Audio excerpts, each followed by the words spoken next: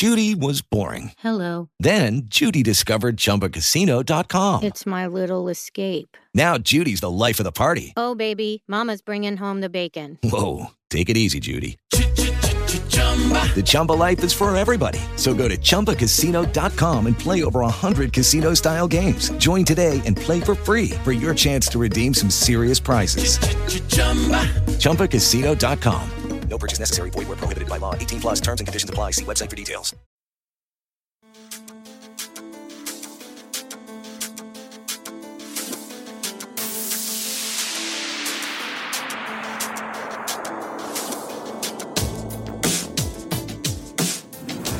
You are listening to Jedi and Germs, a weekly podcast brought to you by Spreaker.com. I am John English, the Germs guy, and I am here by myself.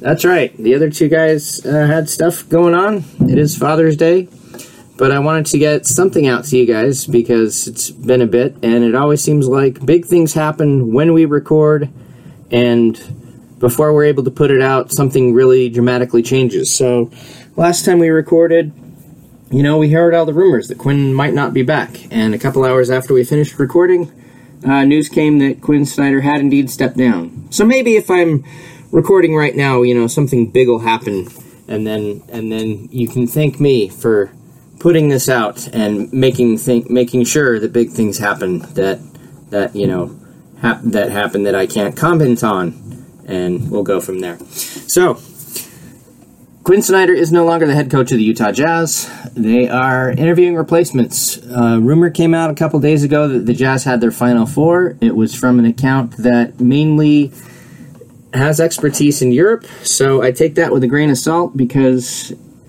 rumor had it they whittled it down to the Final Four when we had just heard the day before there were more names happening. But we'll go over those. The Final Four rumored are Alex Jensen, Johnny Bryant, Will Hardy, and Adrian Griffin. But there are other candidates who've been interviewed.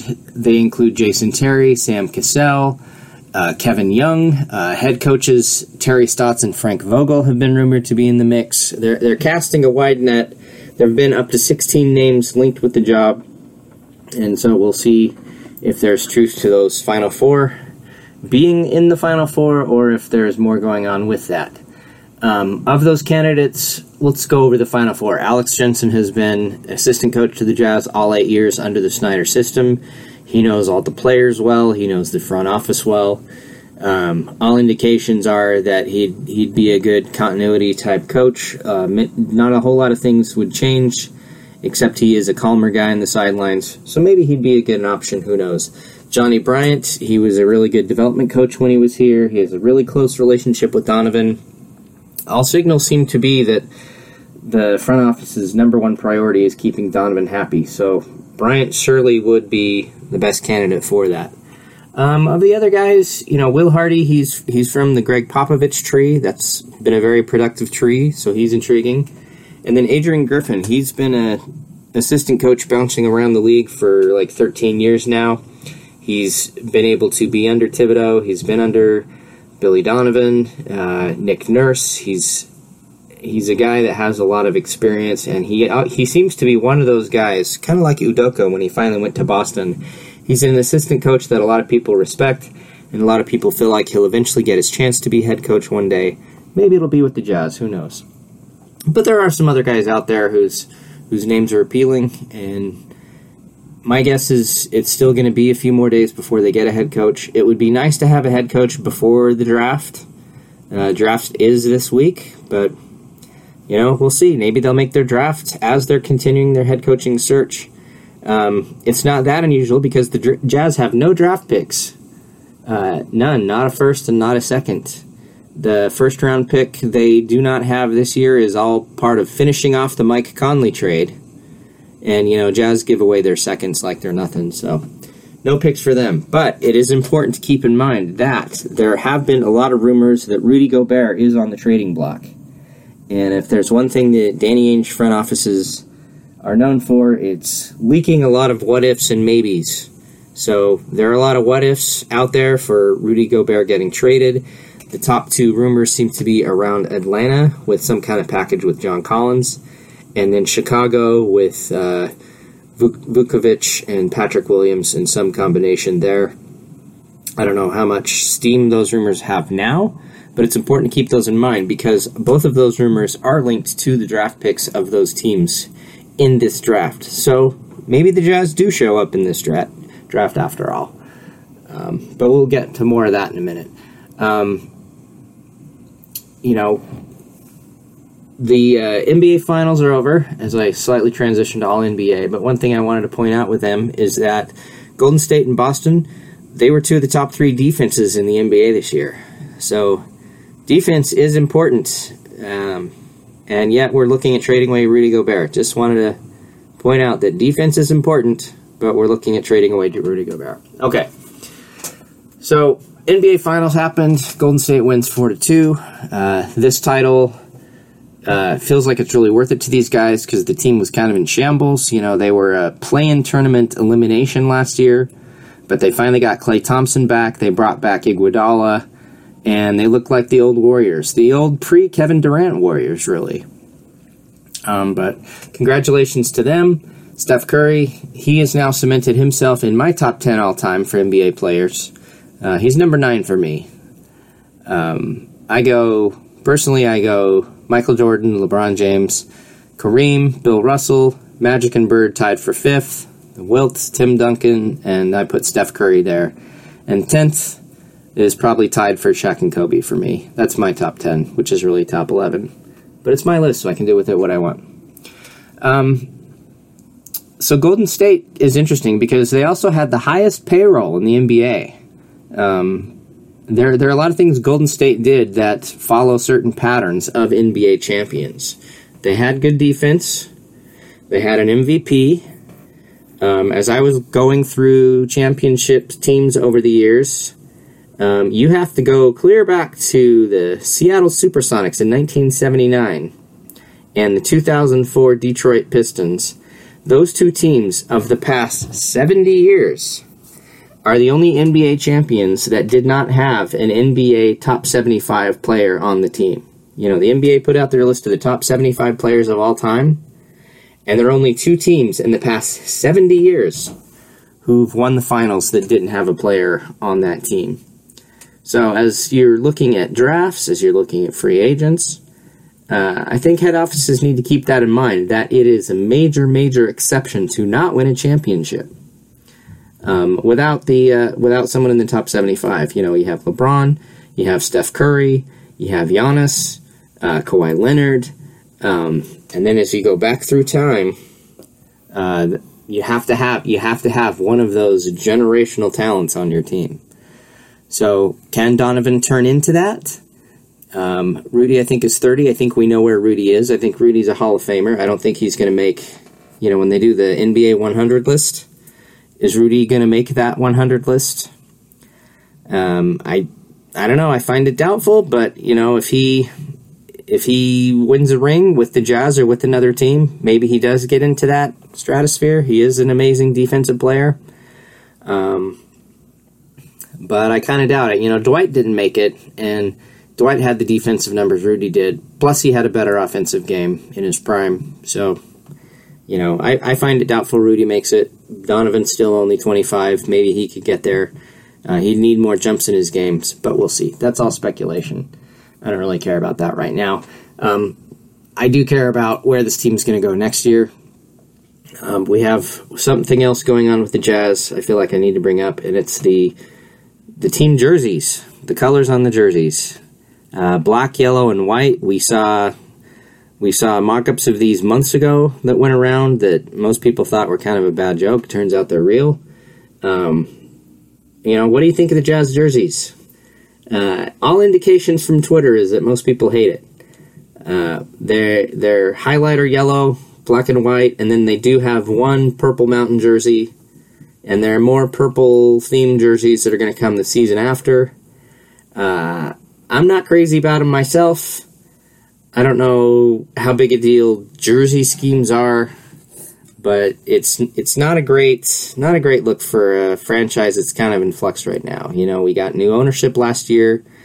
We had major disagreements between the front office and head coach with Dennis Lindsey and Quinn Snyder, and the Jazz basically let Quinn Snyder win that one. Lindsey stepped aside. Zanuck became GM. and, they side with their coach, and then a year later their coach quits. That's not a good look. They have Danny Ainge there in the front office with Zanuck. They have a new head coach. We have this new owner. The Jazz are in flux. They're in flux. We've been this really good team. They had the best record in the NBA the year before, but this is a team that hasn't been out of the second round since 2007. They thought Mike Conley might be able to get them there. That hasn't worked out. Mike Conley, I don't think, is going to be with the team next year. We'll have to see what happens with other trades. But I'm pretty sure that they'll try to move on from him because they don't want to have another starting lineup next year of 2 6'1" guards. That they need some length. But we can go on to that later. Normally when I flounder like this, I can just throw it to one of the other guys, but they're not here. So we're just going to keep on going. We're going to plow through. We'll plow through this. Anyway, back to the draft. I wanted to talk more about the draft. It looks like the draft is going to be heavy in height this year. The top 3 guys are all supposed to go are all 6'10" or taller. So, we had a finals where the wings were the stars. It was Steph and it was Clay and it was, Draymond's only 6'6" and he's doing his thing. In the Boston, they had Jaylen Brown and Jason Tatum as their 2 stars. And, Defensive Player of the Year, Marcus Smart, doing his thing. Kind of got exposed in the finals, but it's okay. No one can take that trophy away from him. But now in the draft, as we're looking to youth, they're looking at height. And, there's a lot of good prospects. I haven't paid that much attention to the draft as I normally do because the Jazz didn't have a pick. But I've been looking at more this week because of the trade rumors. And, if they trade with Atlanta, then they're going to get the 16th pick. And if they trade with Chicago, then they'll get the 18th pick. And there could be other teams. There could be a trade that we're just not seeing that might happen on draft night.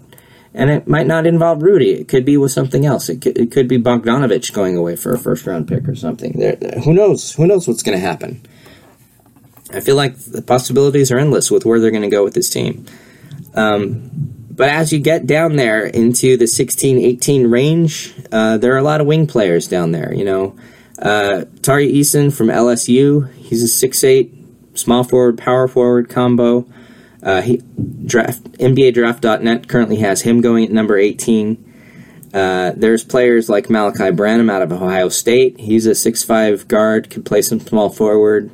He's a possibility down there in that range that the Jazz could trade for. So there's people out there that Jazz need length on the wings. They need length, period.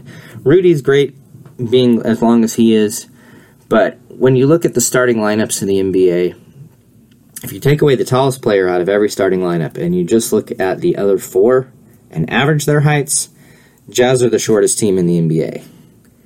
And you just don't want to be that. I haven't looked, but my guess is that every NBA champion, if you took the tallest player out of their team and you average the height, the NBA champion was not the shortest team in the NBA. That's my guess. Someone can go fact check that for me, but I feel pretty good about that. And if the Jazz never do trade into the NBA draft, then it's just an interesting thing to see what's going on with the other teams. Chet Holmgren is going to go top 3. He seems to be this year's Evan Mobley. He'll probably go to Oklahoma City. Maybe he falls to 3 to Houston. Houston traded away Christian Wood, which, you figured they'd trade him for something. The package they got for him, I was shocked by. They traded away Wood for the 26th pick, and then all the guys on the Dallas bench that aren't doing anything. They got Boban Marjanovic, who's a great team guy but never gets on the court, Trey Burke, Marquise Chris, who's been a bust everywhere he's been, and Sterling Brown. It's like guys who are number 11 through 14 on the Mavs bench and the number 26 pick, and they get Christian Wood, who 2 years ago was a 21-7 guy. And you put a guy like that with Luka, Dallas has made a good case that they're going to be back in the Western Conference Finals next year with the move like that. That's my opinion. But amazing trade by Dallas. We'll see where that goes. Good for them. Okay. Not much more to talk about on the NBA draft. And the NBA in general. I think I covered everything. Oh, I did want to say one thing in general about NBA coaches.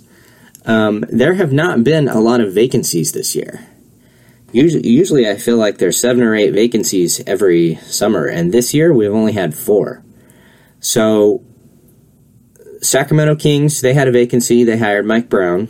LA Lakers got a vacancy, they hired Darvin Ham. Charlotte Hornets had a vacancy, they hired Kenny Atkinson. Oh, wait! They had Kenny Atkinson, and then he backed out. So Kenny Atkinson's going to stay as an assistant coach with the Golden State Warriors. So Charlotte's got to do some searching. And then, of course, the Jazz have a vacancy. So there's only been 4 vacancies this year. But is that unusual? Probably not. And I'll say this. Mike Budenholzer was hired 4 years ago by the Bucks. 4 years ago. He is now the 5th longest tenured coach in the NBA at 4 years. Only 4 coaches have been on the job more than 4 years. That's an amazing number. And, you know, it's Popovich, it's Spoelstra, it's Steve Kerr with the Warriors, and Malone with the Nuggets. Everybody else has been on the job 4 years or fewer. In fact, of the coaches that started last year, 1, 2, 3, 4, 5, 6, 7, 8, 9. 9 coaches started last year. And then we have 4 vacancies this year. I mean, that's a lot of turnover. That's a lot of turnover in general. So we shouldn't be surprised there were only 4 vacancies this offseason. I'm personally surprised there weren't 5 because I thought the 2 years of Tibbs at New York was going to be enough and they would scrap that based on how this last season went. I'm shocked he kept his job, but okay, you know, Dolan's going to Dolan.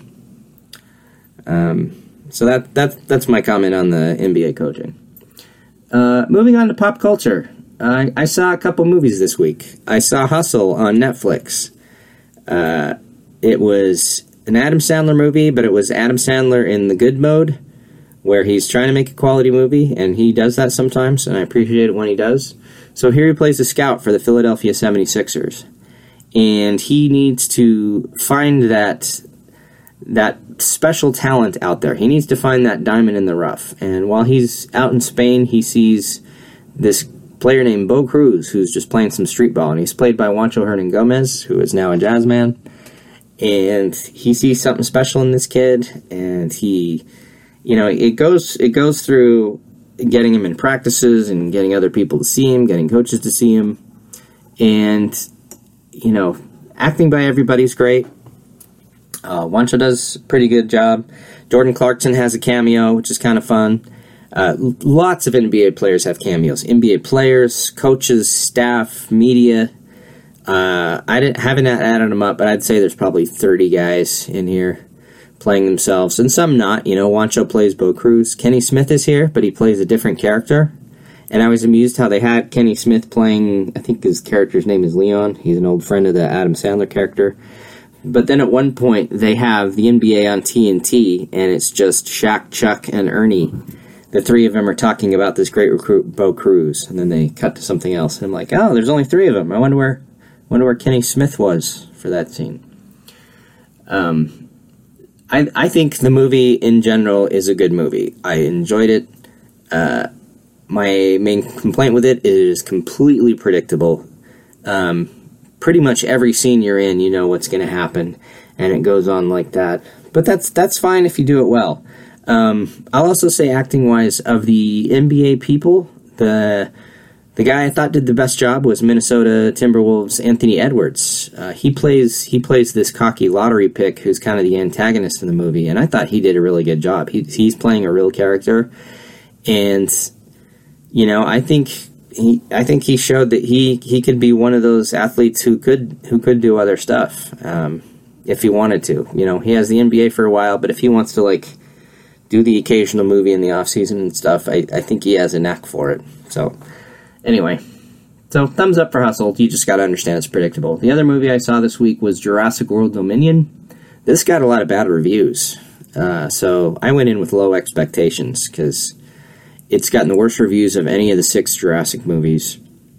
And I knew that going in, and when I watched it, I didn't think it was as bad as Jurassic Park 3, but it did lack in a lot of areas, and I think the main problem with Jurassic World Dominion is they forgot that people are going to these movies because they want to see people being chased by dinosaurs.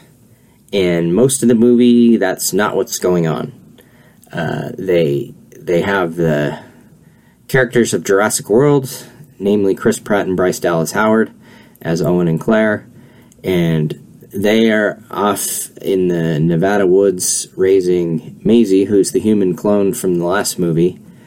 They're raising her, and they got to keep her safe because, mercenaries are going to try to get her and use her DNA for nefarious purposes. And, of course, eventually she is kidnapped, and that gets that plot thread going.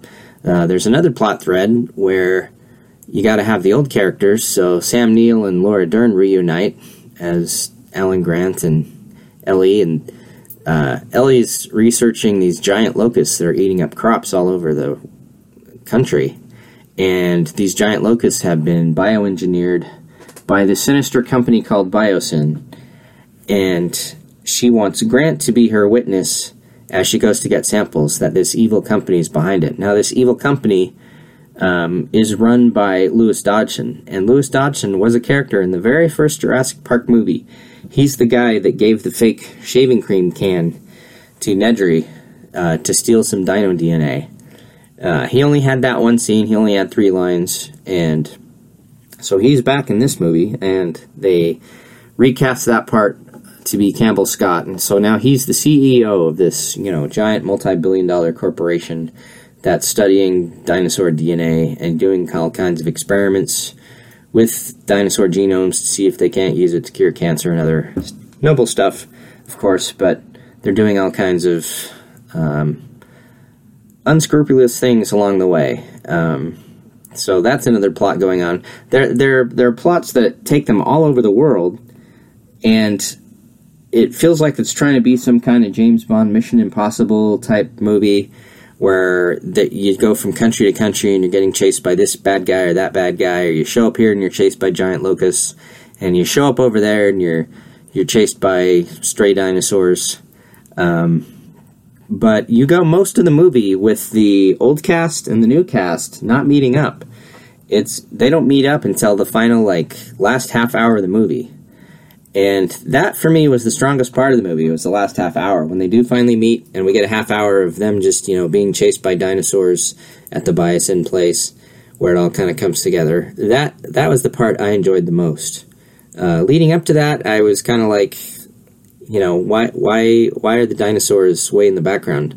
No one came to Jurassic World Dominion to watch giant locusts. We want to see the raptors. We want to see the T-Rex. We want to see dinosaurs. But, I didn't think it was that bad either. It's just kind of disappointing. I would say it's just barely below Fallen Kingdom where I'd rank him. I still think Jurassic Park 3 is the worst of the 6. So I'd have to give it a mild thumb down. Everyone else I was with, my kids all liked it. So maybe I'm just being curmudgeonly on this, but that's where I was on that. So those are the movies I saw. I've been going for a while. I can save other stuff to talk with Alan and Devin next time, but wanted to get a little podcast out there to go over what's been going on with the Jazz. Hopefully by recording this, we'll have some major news developments happen later today that you guys know about before you actually listen to this. Want to thank you guys for listening. Please leave us 5-star reviews.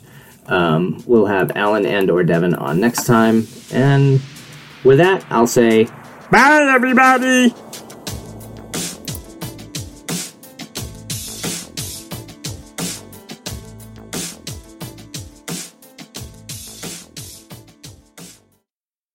With the Lucky Land Slots, you can get lucky just about anywhere. This is your captain speaking. We've got clear runway and the weather's fine, but we're just going to circle up here a while and get lucky. No, nothing like that. It's just these cash prizes add up quick. So I suggest you sit back, keep your tray table upright, and start getting lucky. Play for free at LuckyLandSlots.com. Are you feeling lucky? No purchase necessary. Void where prohibited by law. 18+ terms and conditions apply. See website for details.